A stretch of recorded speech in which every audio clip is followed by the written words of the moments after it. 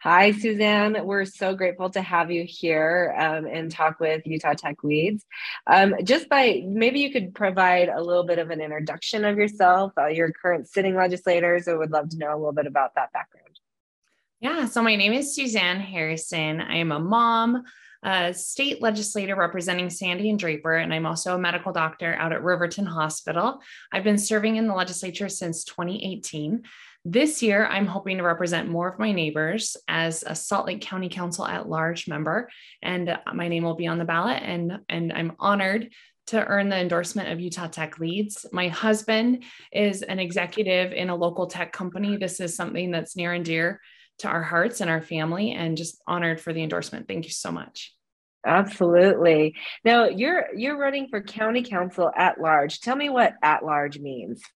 That means it's the entire county. So if you live anywhere in Salt Lake County, you can vote in this race, and I hope to earn your vote. Wonderful. And I seem to remember at one time you mentioned that we haven't had a county council person represent kind of this area in some time in Draper and Sandy. Absolutely true. And I think so much of the growth, especially as it relates to the tech industry in Silicon Slopes, is happening at the south end of the valley. And we need someone on the council that understands the challenges and opportunities for high paying jobs and this industry on the county council. And I'm honored to be a Draper resident. I will bring that perspective and that advocacy to the Salt Lake County Council, of course, representing all of the county, but with some special perspective living in the south end of the Yeah, valley. absolutely. And tell me, what is a county council? Like, what's the role of a county council person? Great question. So there's different levels of government. We have state government, city government, and then the county also has a government. Our government here in Salt Lake County is a mayor council form of government. They act as checks and balances on each other.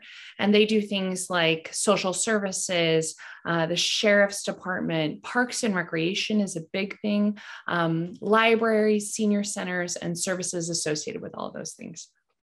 Wonderful. And you guys, how many people are on the Salt Lake County Council today?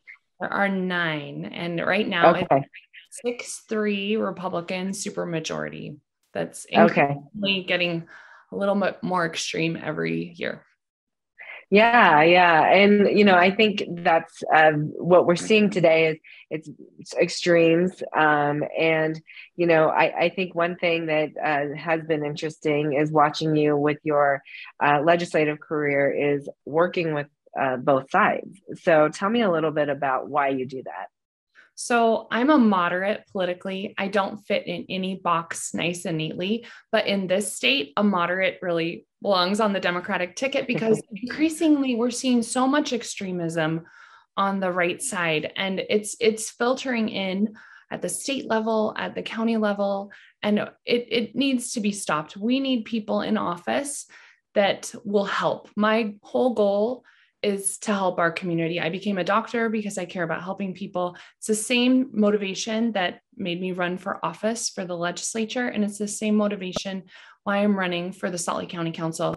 A lot of people are struggling in this county. Cost of living is out of control. Air quality remains an issue. And I know that your employees and your industry really cares about that. Water conservation is something I've worked on in the legislature, protecting your tax dollars. I'm a fiscal watchdog, and we need leaders that will focus on those issues that everyone cares about and not dabble in extremes to get points Yeah. on Facebook or, score points with an extreme base on either side. Yeah, I mean, you're exactly right. I think there is from when we surveyed the community, our tech community, air quality was number one top issue. Certainly, housing was a big issue, and I do think that if we're going to survey again, there's some new problems that have propped up. The Great Salt Lake and that's not a new problem, but certainly there's gotten a lot of awareness. Inflation is a huge issue.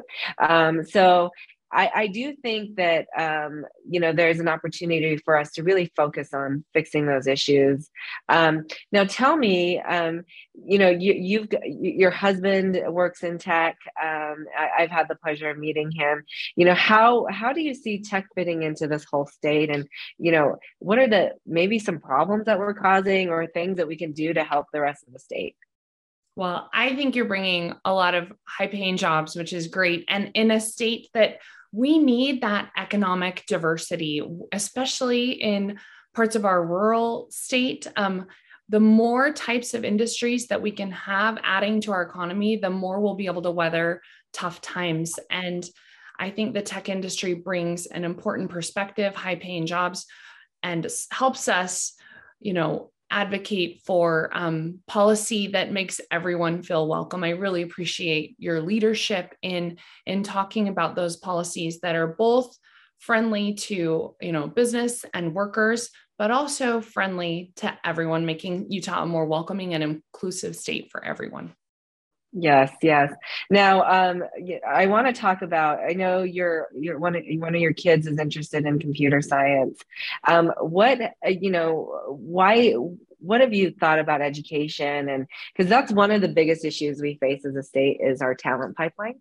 And I wish we could hire all the kids from Utah, but it certainly requires us to recruit to get the talent and the skills that we need. What are your thoughts on education here? Well, and I think this is where you're part of the solution. In my time in the legislature, I know Utah Tech Leads has been advocating for more computer programming and STEM classes in Utah high schools. Last I checked last year, about half of Utah high schools don't offer advanced computer programming classes. And especially if we want more women to go into these STEM fields and more diverse students, we need to continue to work to move upstream and get kids excited about these things in K through 12. It's too late if we wait till college. We have incredible programs at our universities here, and we train an abundance of great talent. And this is where you also come in. We want those kids to stay here. We want those kids to have high paying jobs here. We need those kids to be able to afford to live here, which is one of my top priorities as a county council member. And we need them to be able to breathe clean air, get where they need to go with smart transportation solutions, have enough water for their future, and those quality of life things with recreation, trails. Those are all things that the county council plays a role in, and I'm passionate about. Fantastic. Now, if someone wants to support your campaign or learn a little bit more, where should they go? Yeah. So votesuz.com. If you go to votesuz.com, it's right there. And votesuz.com. My cell phone number is on there. You can text or call me. We are very much a grassroots campaign of people here in the community that just want some common sense, some leaders that will work to help in the community. And I think your employers, your industry is part of the solution. I look forward to working right beside you. Thank you so much, Suzanne. We're so proud to endorse you. With all the interactions we've had with you, we've been so impressed about your, increasing commitment to the community and also the empathetic approach you take to solving problems. And we're rooting for you. So, definitely let us know how we can continue to help. Thank you so much, Sunny. I look forward to serving right beside you. Thanks so much.